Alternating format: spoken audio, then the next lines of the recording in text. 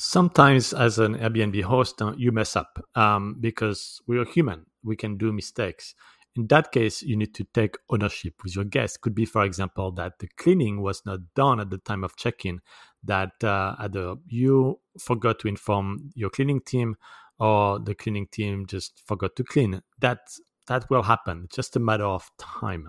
Believe me, and that is something you need to take ownership for and compensate your guests. So, of course, a free cleaning in this case, but also give them, for example, a gift card.